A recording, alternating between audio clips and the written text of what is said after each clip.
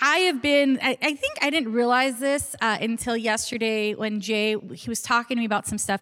I didn't realize that between Christmas and today, that there's been just a lot of reflection I've found myself in. I don't know if this is anyone else, if it's the new year that's coming that kind of stirs this like pondering and reflection about the year that's passed, where you find yourself.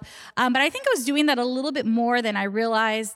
I was sharing a story that my daughter had asked if we could grab Starbucks. We got a notification that was like, it's the last time to get half price off of your Starbucks drinks. So she sent me a screenshot. She goes, can we go? And I'm like, sure. I just glanced at it really fast. And then we had a few things to do. And so I got my car stuck in a ditch, which was a whole nother story in it. And she was like, sorry, I'm telling you, I should have asked your permission. She was getting a little agitated because I kept saying, we're going to go to Starbucks. We're going to go to get Starbucks. And then the car got stuck. And then I was like, okay, I don't know if we're going to go. And we finally get there. My car gets out of this, like my car was like this. I just backed up into a ditch. Anyways, so I'm a little agitated, like just slightly agitated. We pull up to Starbucks and I'm asking, is your half price drinks on all of your drinks or just your holiday drinks? Because sometimes they'll do the difference. And he said, well, they're on all of the drinks, but it's actually on Thursdays that we're doing that. And I was like, what's today? Wednesday. And so I just kind of get lost in between. Like I put on my calendar, like mom off, or I think I put mom break, no cooking. And that was literally from day after Christmas up until I'm giving myself until tomorrow because the calendar, it ended at the end of December. So I just kind of shut down. But in that, I found that I've been reflecting on 2023. And then as I was getting, I was thinking, what do I remember from the things that were taught here at church? Sometimes Jay and we will talk, or I'll say, hey, we should talk about this. And he'll be like, Suzie, we talked about that already. And I'm like, we did? Like, I was here and you were there, but sometimes, you go through, you hear messages, you come and you can kind of forget, or the Lord will speak to you and I write things down. And then sometimes I go back, sometimes I don't. But there was two things that came to mind that it was impactful to me. One of the things was it was within the last few months, Pastor David, our youth pastor, was speaking and he was sharing about what happens. What if we just prayed for somebody, and the apprehension that he felt with, what if God doesn't do something if I pray? And then as he was sharing was like, but what if God does do something because I pray? I just was thinking about that and the weight of sharing our testimony. And as I was thinking about that, I was recently somewhere, and I was trying to figure out how I can tell the story without giving too many details away. I was somewhere, and I was receiving a service, and as they were doing the service, this girl, her and I, we were talking about our sons, okay? Our oldest boys, and on the same track. We're on the same train. She's sharing her story. And then all of a sudden, she goes back, and she somehow circles back to I'm going to have to go to this city again. And I was like, oh, okay, because she's saying her son likes to hang out there with his grandparents. And I was like, okay, we're still on the same track. And then she started sharing how she goes to see a medium, and she's went to go see this medium for the last 15 years. Okay, I don't know how we got from our sons to this. I literally was sitting there what? I wasn't sharing about Jesus, but she began to share her testimony of her experiences with this medium. And she was sharing how she was just sharing. That's what it ultimately was. I literally called Jay after and I said, I have no clue how we went from talking about our sons graduating high school to all of a sudden, it literally was just as abrupt as it was, but it was so natural for her. And I just was shocked more than anything. And I began to think, what stops me from sharing my testimony of the good things God has done? There was no on-ramp for her. There was no transition or anything that would give an inclination of anything that I believe. She just hopped in the car and went there.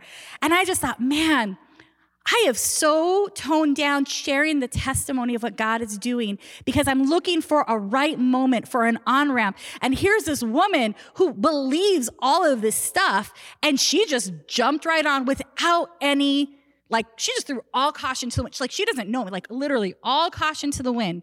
And she's sharing. And I was sitting there as she was sharing, and I was like, what is happening? Like, what do I need to say? I was like kind of caught off guard. And so we finished, and I called Jay, and I was so blown away by that.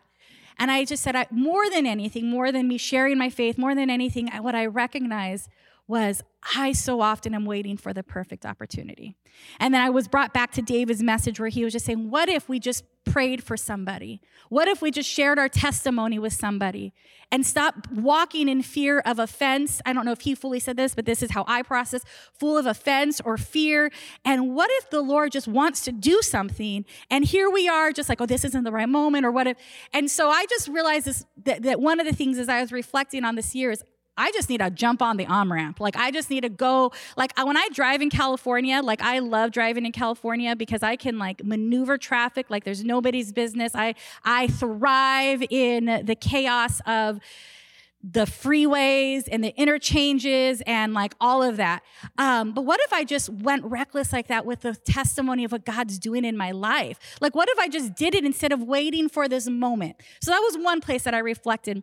The second thing that I was thinking about, what stuck out to me, is last week, if you were here, Pastor Jay was talking about, I forgot what the name of basically how Jesus, right, was God who came as man.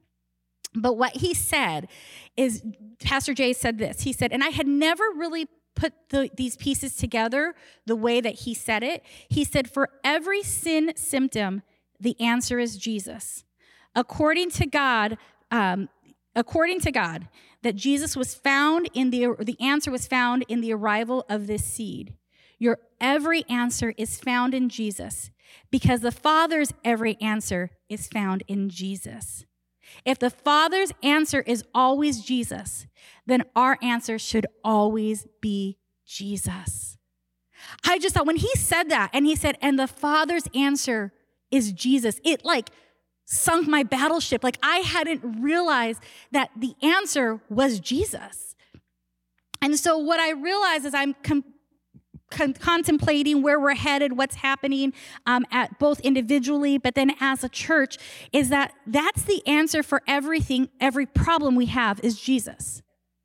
You know, I'm the worst at naming and giving titles. And so our piano player, Zach, oftentimes he's the one that puts stuff in, and he'll be like, what's the title of your message? And you can ask him this.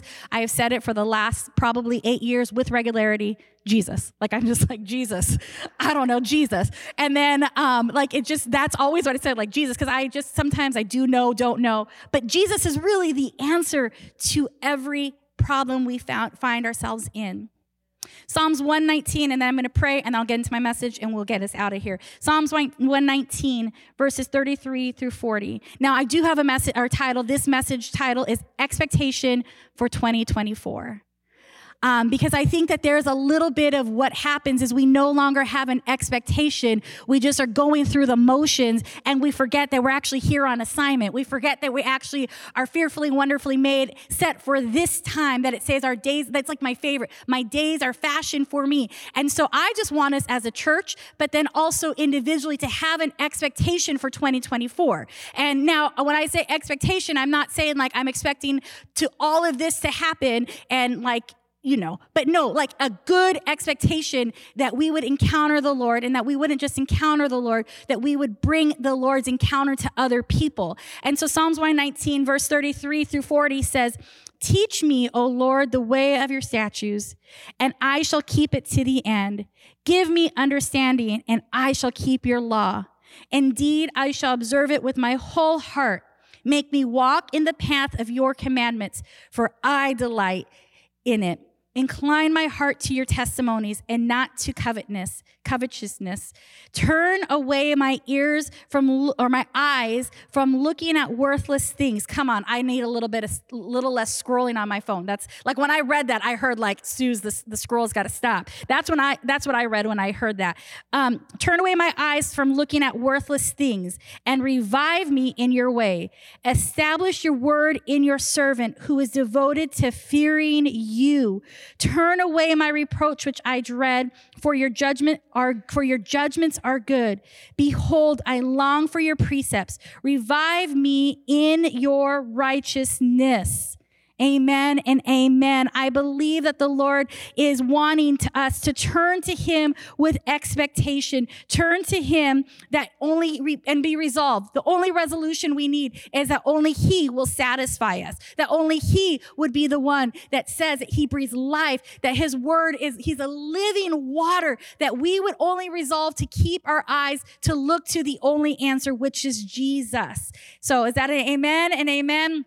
All right, those were my reflections from 2023 of all the messages that I've been taught. Those two messages are what stuck out in me. And I would encourage you, ask the Lord to go back. And the reason I say that, it's important to look to say, Lord, what were you saying to me then? And what are you saying to me now? And maybe there's something in you. There's a message that stuck out in you. Ask the Lord, why does that stick out in me? And watch what he begins to show you. Let's pray. Well, Father God, we thank you for today. We thank you for your presence that is dwelling in this place. Lord, as we are turning our attention, or we continue to turn our attention to you, Lord, and our hearts are prepared to receive the word, Lord, would you speak through me, but would your Holy Spirit, our teacher, teach us individually what we need to hear so that we could walk into the new year with expectation of encountering you, with expectation of seeing you move, with expectation that you're speaking, God. We thank you that you are a faithful God and that you are fearful, that you are working on our behalf. In Jesus' name we pray, amen and amen. So when we divided up who was going to be teaching what, and I got the last word, the last Sunday of the year, I was like, is this a joke, guys? Like, we were working out our schedule between everybody. And so I take this very seriously. And I know that new weeks, new days, you can start at any point. I get that. But there is something about when something is definitively coming to an end and definitively starting. And so I was asking, Lord, where would you have us go? What would you have us give our attention to? And he turned me, and I found myself into a portion of scripture, John chapter 11. And so this resonated. If you have your Bibles, you can turn there. It will be on the screen. John chapter 11. You may be familiar with this, but what resonated so much with me is there's places that have seemed dead in my life. There are places where the Lord has spoken and feels like, that didn't quite happen the way I thought. There are places that it didn't work out like I thought it should, right? And as I was reading this, and I found myself resonating with different portions of this story. But what I felt like the Lord was saying, and it was important for us to catch this week, going into this new year, is that But for the glory of God, that the Son of God may be glorified through it. But for the glory of God, that the Son of God may be glorified through it. We're going to see that in Scripture, but I believe that is a position and a posture of our heart that we would say, Lord, but for your glory, would you be glorified through my life, despite what the circumstances look like around me? John chapter 11, we're going to start with verse 1. Now a certain man was sick, Lazarus of Bethany, the town of Mary and his sister Martha. It was that of Mary who anointed the Lord with the fragrant oil and wiped his feet with her hair, and whose brother Lazarus was sick. Therefore the sisters sent to him, saying, Lord, behold, he who you love is sick. When Jesus heard that, he said, the sickness is not unto death, but for the glory of God, that the Son of God may be glorified through it. Now Jesus loved Martha and her sister and Lazarus. So when he heard that he was sick, he stayed 2 more days in the place where he was. All right, so here they come. A messenger comes and says, the person whom you love is sick. And then he stays. Now, I know when someone is sick. I mean, the other day, I was trying to help one of my children. I thought they were going to need help with something, and so I threw on some Crocs. And as I threw on the Crocs, my kids' Crocs don't have any traction on them because they wear them all the time. And so this child happened to go outside, and they were wet. I didn't know that, which is fine. So I was like, I'll just throw on the Crocs and go. And as I threw on the Crocs, I slipped and fell and thud on the floor. Now, I knew that the certain child was out in the garage and thought surely this child heard the thud and they would rush in because why? Clearly something has happened. And the child just walked in and said, hey, aren't you so glad as I'm laying on the floor that I parked in the garage? And I was laying on the floor thinking, did you not hear the thump? And to which the child said, well, yeah, but if it was grandma, I would have come running in. Right? So generally, when there's someone who is sick or you generally rush or you're concerned. But here Jesus seems a little less concerned, and he stays for 2 days. You know, what's interesting is I was reading this, and I love the way that the Lord speaks to me. And when we read scripture, he wants to speak to us. You know, Mary and Martha are the two sisters who had Jesus in their home, and Martha was a sister who was doing everything, and Mary was a sister that was at the feet of Jesus. We remember that, right? And Jesus corrects Martha for saying your sister basically is doing what she needs to be doing. But what I find interesting in here that I don't want us to just pass by is that when they're talking about and giving a reference of who Mary and Martha are, and they're reminding us, listen to what he says. Now, Jesus loved Martha and her sister and Lazarus. What I thought was so beautiful is it could have been worded any way. Could have said, Jesus loved the sisters and Lazarus. Jesus loved Lazarus and his sisters. Jesus loved the one who was at his feet and worshiped and adored him. But instead, it says, Jesus loved Martha and her sister and Lazarus. What we need to be reminded about is God's pausing of things or timing when it doesn't work out. Number one, isn't based on our works of what we can do. He loved Mary and Martha both, but he thought it would be of importance to write in scripture that he loved Martha and her sister and Lazarus. Because it's really at the end of the day, not about our works. He loves us if we're doing a lot. He loves us if we're not doing anything. He loves when we're at his feet in his presence. And he probably loved that Martha was trying to create a place and a presence and set the atmosphere for him. So what I love is that he mentions that he loved Martha.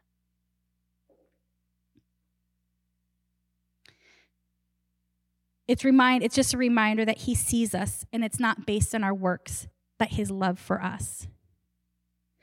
So as we go on, so now Jesus loved Martha one more time just so we can grab it in our hearts, and her sister and Lazarus.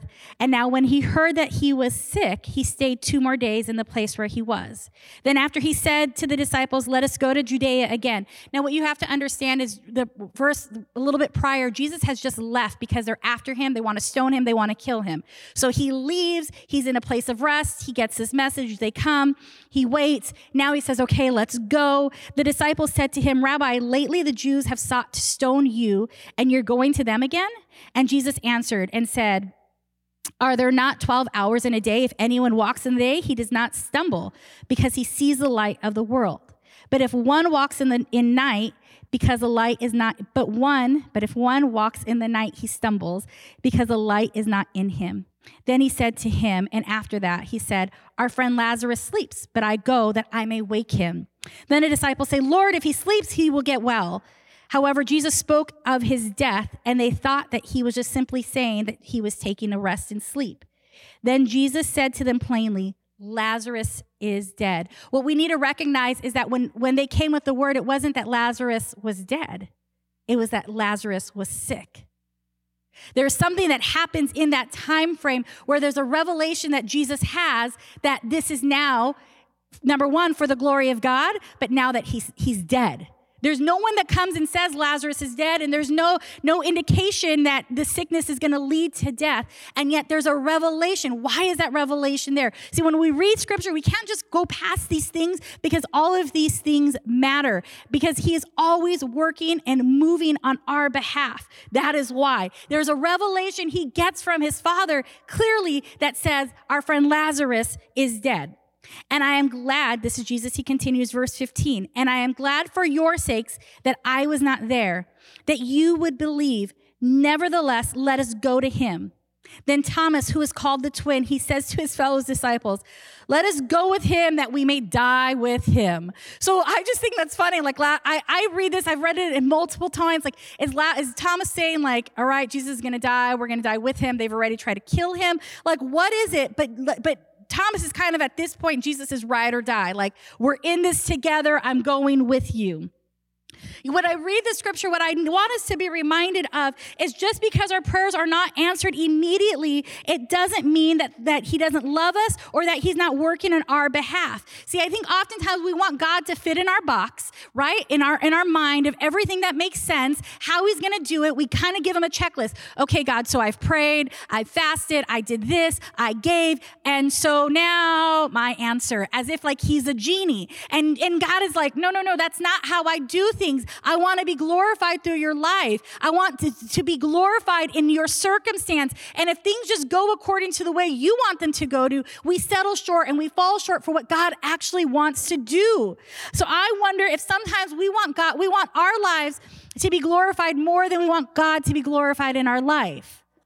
I'm going to say that again because that sunk me when I was typing it like, oh, yes, so many times I want to be glorified. I want people to look at me and be like, wow, she's great. Or wow, isn't she wonderful? Like, we all like to feel good, but I rather at whatever cost have God glorified in my life so that he's lifted high so people look to him, because that's the whole purpose of all of this. Isn't so that people come to know me. It's that they would come to know Christ in through me and that they would be restored into relationship with him. And here it is. And Jesus wasn't moved. What I love is Jesus is not moved by the circumstances or the urgency. He moves on his own time, because circumstances do not dictate how he will move and when he will do it. My timing doesn't determine his timing, yet he is always on time. We've heard this before, but it's true over and over again that his timing is not my timing. My timing is not his timing. And as much as I'd like things to like speed up, move, go great, and like just do all this stuff, he's just saying, hey, just trust me. Because my heart is not only for you, but my heart is that God, that my Father would be glorified through your life. The other thing that I find very particular about this that I think we need to catch is Jesus is willing to go back to a place where there's danger.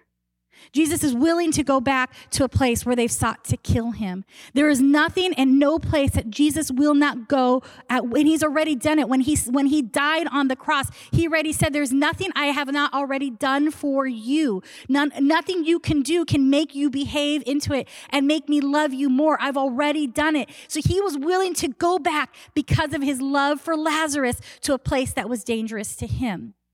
And I want to tell you that wherever you find yourself, Jesus is in there in the midst of it, waiting for you to turn to him, to call out to him, and that he is never separate. It says nothing can separate his love for us, but we can separate ourselves from him. We can separate ourselves from him through our decisions, through our choices, through our sinning, through our whatever circumstances is, but God will never separate himself from us. Because he loves us so much that he went through to the darkest places so that we could be restored into relationship with him. I think it's interesting as we're reading this, and we get the pleasure of reading this and knowing how it ends, right?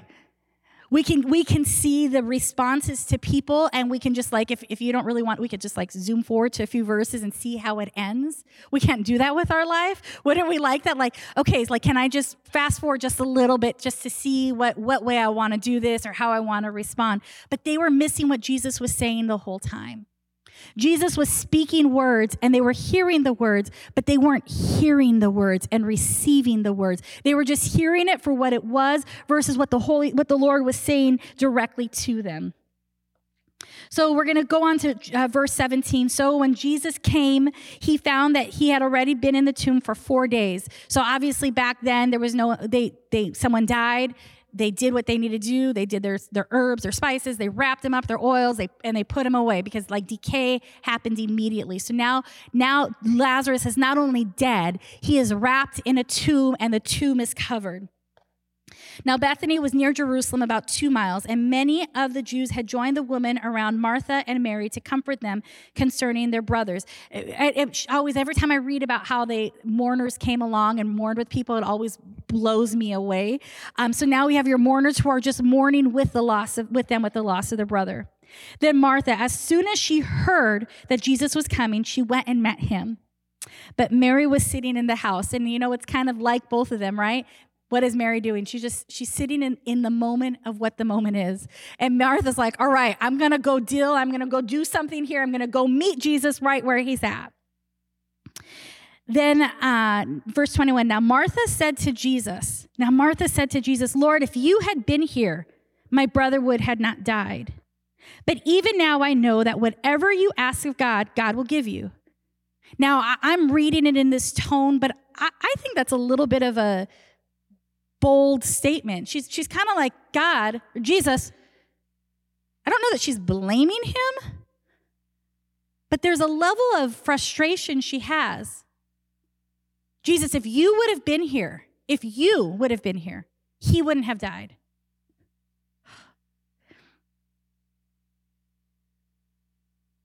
How many times do we look to God and say, Lord, if you would have? How many times, Lord, if you had answered my prayer, Lord, if you would have healed me, Lord, if you would have heard me, Lord, if you would have freed me, we come accusational towards our Savior. Because that's what she was doing. She was being accusational towards him. And she made it sound really Christianese, because then Jesus says to her, or she goes on, the Christian part of her, right, says, but even now, I know that whatever you ask of God, God will give it to you. And Jesus said to her, your brother will rise again. Now, Jesus is clearly speaking, and Martha said to him, I know that he'll rise again in the resurrection in the last day. So she kind of adds this faith to her statement, this Christianese. But how many times have I been like Martha, who's accusational towards God because it didn't work out the way I thought it should?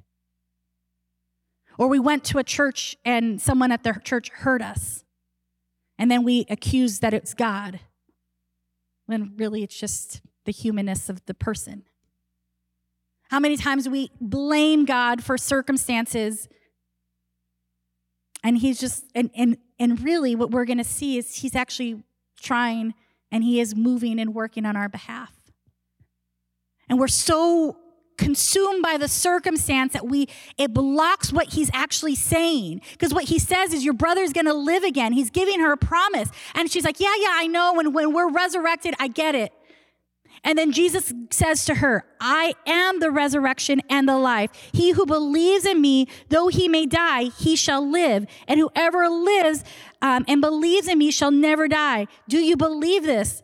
And she said to him, yes, Lord, I believe that you are the Christ and the Son of God, and who is to come into this world. See, she's dismissing what God can do, what Jesus can do in that moment. And he's saying, look, whoever believes in me, there is more to it. And she's saying, yeah, I get it. But the circumstance and how you were supposed to answer this prayer has passed. He's dead. He's tied up. He's put a stone by him. But she missed. And I say that because I think that I know in my life, as I was looking back in 2023, there are places that I feel like, God, why didn't you answer? Like what? Like, or why can't they just get it? Why can't they walk in freedom? Why can't we have this breakthrough? And I start being accusational. And the Lord is saying, but do you believe that in me, that it doesn't matter, because in me you have true life. In me there's resurrected life. Just come follow me. And I so many times will say, but yeah, Lord, I get it. Yes, I know. I'll be in heaven with you. I'll be reunited with you. And he's like saying, no. There's places in my life, at least, and I don't know about you, that have died. Maybe not this year, and maybe this was the year you were believing for that breakthrough, and you were contending that this year was going to be different than the last year, and guess what? This year probably just looked like the last year beyond that, and nothing has changed. But I believe that there is an expectation that he's calling us to. There's an expectation for this next year that isn't going to just come because we say the right things. That isn't going to just come because it's like, yes, Lord, I know you can do it. I know I move from victory. And we say these things. No, there's an expectation he's inviting us to come and posture ourselves before him, only for him. Not for what he can do, not for what he can change, only for him. Because this is about our resurrected life in him so that he's glorified in and through my life and in this place. I believe that in order for us to experience the things that God wants to do in our life, there's things we have to let go of. And a little bit of it might be entitlement to what God should do. I'm going to say that again. It's a little bit of letting go of the entitlement of what we think God should do, and more of an expectation that he's doing what he needs to do because he's God.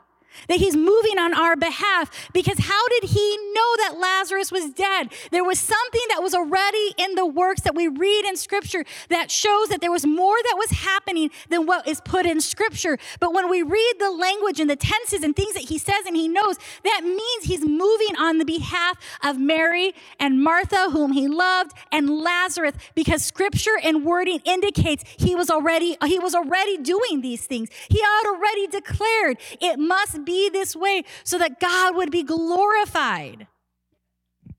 Are we willing to let things die and allow the Lord to resurrect those things so that God gets the glory instead of doing all of our 1, 2, 3 step, A, step 3, and then we get glorified and it stops there? No, I believe God wants to move mightily in this place and in our lives. And it's not just about this church, that there's people. I say this all the time because I know it to be true, like the woman that I had this encounter with who's searching for an answer. And so she's going to a medium for 15 years. 15 years she has sought someone, paid someone to give her answers about her life. And now all of a sudden, I find myself 15 years later in the same room with her. Do I not believe that the Lord wants to do something? Right? It's not just coincidence.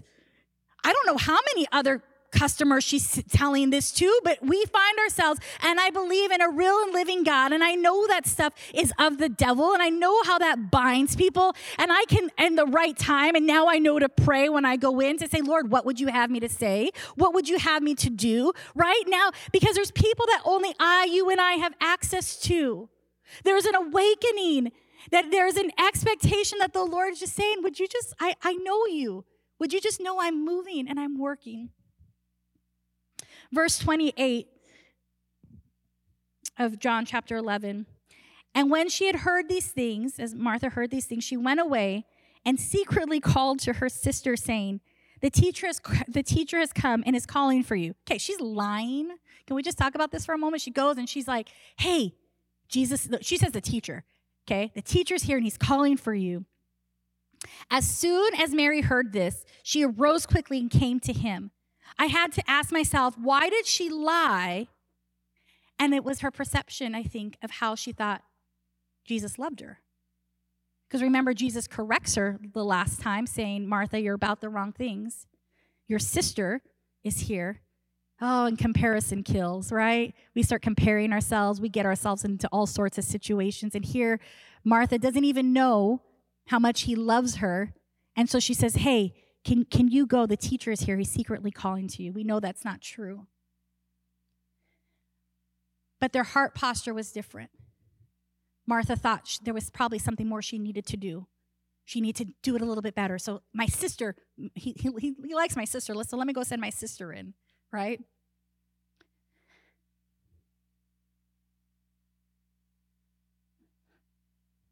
Now, Jesus had not yet come into the town, but was in the place where Martha met him. Then the Jews who were with her in her house and comforting her, when they saw that Mary rose up quickly, they went out and followed her. Could you imagine having mourners with you all of the time following you? That's what was happening here. So they get up, and she gets up, and they get up, and she is going to the tomb to weep there. Then when Mary came where Jesus was, she saw him and fell down at his feet. See her posture. It's about this posture. She positions herself in a lowly place. And what's interesting is she almost says the exact same thing Martha says to him, but the posture's different. Lord, if you had been here, my brother would have not died. What's different? She doesn't add any Christian-ishness to it. She just says, if you would have been here. But she's already positioned her heart at a lowly place. And she humbles and she just is at his feet, mourning and grieving and sad. Therefore, when Jesus saw her weeping, and the Jews who came with her weeping, he groaned in the spirit, and was troubled. And he said, where have you laid him? Then said to him, Lord, come and see. And Jesus wept. You know what I find interesting is this is a moment where Jesus' humanness is evident. He groans in his spirit, but then he weeps and grieves with them. I think sometimes we forget. It says in Scripture that he's interceding. So in heaven, there is no tears, there is no sorrow, there is no pain, but he intercedes for us. But in this moment, his humanness is in that grieving. We know now and later in John, he says, I'm going to send one to be with you. And we know that he sends the Holy Spirit to be our comforter in sorrow and in our pain. But this just shows how he wants to be present in our pain, that he is our ever-present help. That he doesn't just go about his business and just be Jesus and raise them from the dead. He sits in the grief of where they are. And I want you to know today that he wants to sit in your grief with you. He says he sends a Holy Spirit to be our comforter. That means he doesn't want us just to bypass those things. He invites us to acknowledge the pain and the sorrow we feel where things have seemingly been lost. He doesn't just rush into it. He is present with them in their pain. Jesus wept. Then the Jews said, see how he loved him. And some of them said, could not this man who opened the eyes of the blind have kept this man from dying? Verse 38. Then Jesus, again groaning in himself, came to the tomb. It was a cave, and the stone laid against it. Jesus said, take away the stone. And Martha. Martha, the sister of him who was dead, said to him, Lord, by this time there's a stench, for he has been dead for 4 days. This just goes to show that she had already rendered what God was going to do, how Jesus was going to move. She had already determined in her heart. Because didn't he say multiple times, he's going to live, he's going to live? Again, she had determined in her mind already what was going to happen. How many times have we done that in our own life? How many times have we said, oh, well, what's the point of trying? Like, why am I going to pray again? Or why am I going to go pray for that person? That last time I prayed for that person, nothing happened. Or last time I gave, nothing happened. Or last time I went to church, they hurt. Like, right? That's kind of what Martha does here. She's already determined he's dead and he's going to be resurrected with you. Oh, but Jesus. And this is where I want us to begin to see our posture for 2024, because this shows how he's mightily has already moving. You know, I just want to speak that whatever seems dead in your life, whatever place that you have rendered like it's been defeated, that God is saying, I am moving on your behalf, and I am not done, and I am not finished, because he has went before, and it says he's interceding on our behalf with the Father in heaven. He's seated in heavenly places, interceding and praying for us. If you've never had the opportunity to press into prayer where you intercede and the inner parts of you are groaning and you can't even begin to breathe because the presence of God is so deep, and you just keep pressing in, that's what he's doing for us, because he loves us and he's interceding for each and every one of us. And even though there's places that seem dead, I want you to know we need to have an expectation for 2024 that it doesn't need to look the same. It can and it will if there is no expectation you have that God is moving on your behalf. So Martha, she says, for he has been dead for 4 days. Jesus said to her, did I not say to you that if you would believe, you would see the glory of God? Then they took away the stone from the place where the dead man was laying, and Jesus lifted up his eyes, and this is what is so important. Jesus lifts up his eyes. He's able to do it. He's already done it. He's there, and the first thing he does is he lifts up his eyes, and he says, Father, I thank you that you have what? Heard me. What tense is that? That's a past tense. When do we read in the scripture that he was praying? We don't ever see it. We don't ever know. And yet he turns to his Father and he does it as an example. And he says, I lift up, and Father, I thank you that you have heard my prayers. Thank you that you have heard me. I want to declare that the Lord has heard you. He has heard the groanings. He has heard your prayers. He is not done. And it's time for you and I to turn our eyes to him, away from the circumstance, and say, Father God, I thank you that you have heard me, and I come into this year with expectation that you hear me and that you're going to move in my family, that you're going to bring healing, that you're going to bring the financial breakthrough, that you're going to bring the breakthrough, that you're going to bring the salvation of that person who doesn't know you, that you're going to scare that woman that she's not going to know what to do, and all of a sudden I'm going to say, I have the answer. The answer is Jesus. That's a whole bunch of like cuckoo craziness, and yeah, I know some things have worked out for you, but that's of the devil. Okay, maybe I won't quite tell her like that,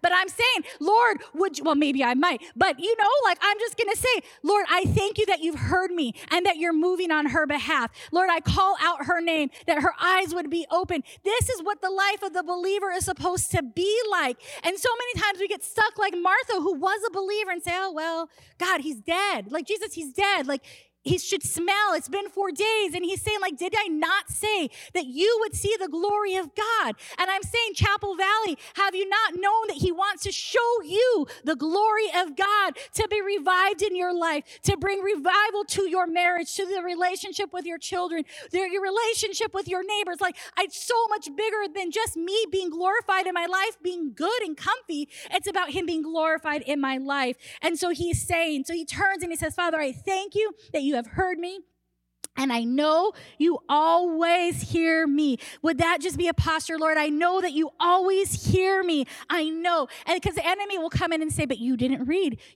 all of your chapters. You didn't finish actually the whole book of the Bible, or you didn't like, he'll just come in with the lies, and we need to say, no, I know my Father hears me.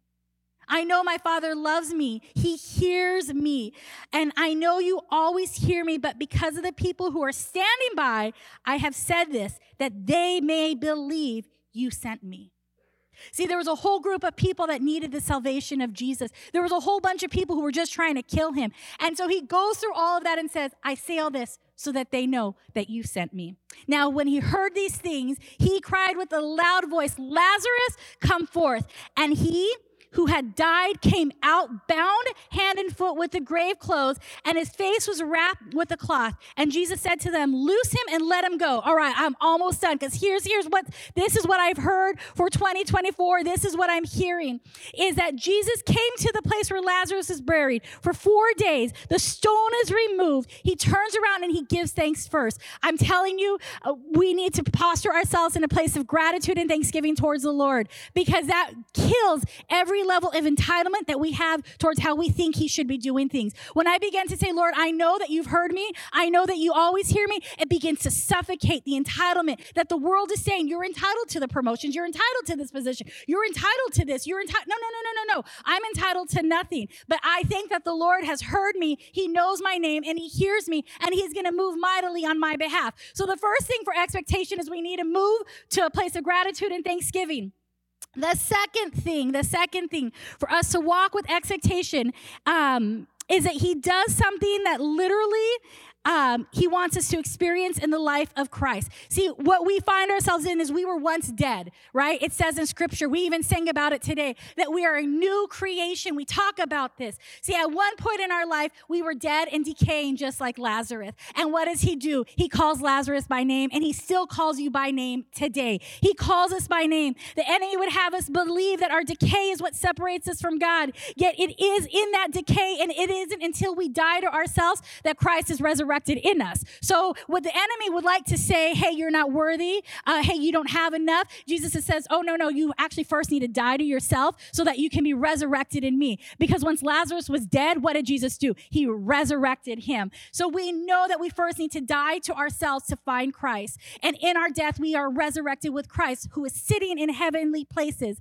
The second thing I know that the Lord wants to do is he wants to loose the things that have kept us in bondage. So in order for there to be expectation, there's things that have kept us in bondage. When Lazarus came out, he was bound. He was alive, but he was bound. There are still things in our lives that are keeping us bound. And I believe the Lord wants to loose those things today. I know we're running out of time, but we're gonna take care of that today, because Lazarus was literally loose from the places that kept him wrapped in death. And Jesus wants to loose the old grave clothes from us that keep us wrapped in an old life. Some of the things we keep wrapped up in ourselves, things that we're watching, things that we're doing, people we're hanging around with, all of those things keep us bound into the old life. But Jesus is here today, and he wants to begin to loosen those things and loosen our hands and loosen our feet and uncover our face so that we are fully seen and known by him, and we are fully seen and known by others. Even though Lazarus was called to life, he still needed to be loose. And so I believe that he's saying we're going to lose some things today, and we're going to let go of those things so we're not bringing them into 2024. Like we don't need to.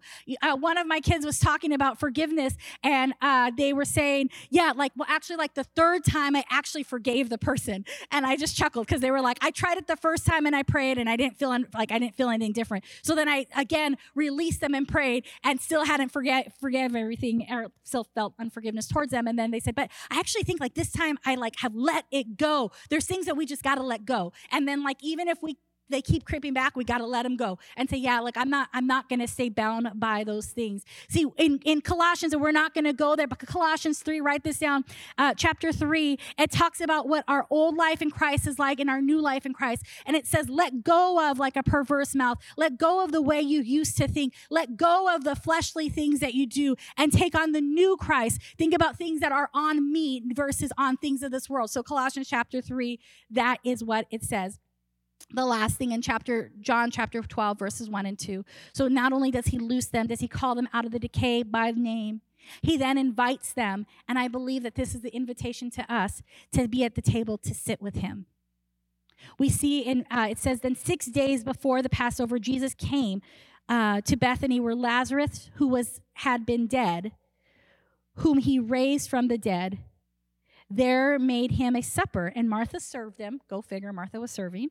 But Lazarus was the one who sat at the table with him. See, the enemy wants us to keep us separated from the Lord. He wants those places to be a place of separation.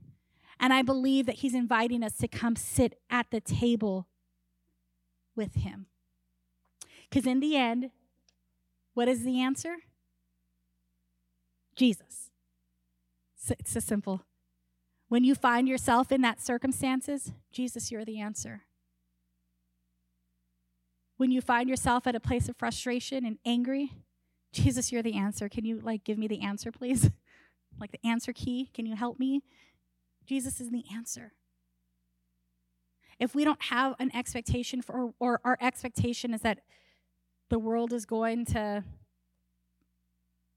hell in a handbasket and I don't know what I'm going to do, I'm just here for the ride, nothing will change. Nothing. If you've already determined that you can't hear God, he doesn't speak to you, nothing's going to change. If you already say, because there's people who are online yeah, I've done this already, I'm just coming to come, or I just tune on to say that I've done it, nothing will change. But I believe that he wants us to come with expectation and just be at his feet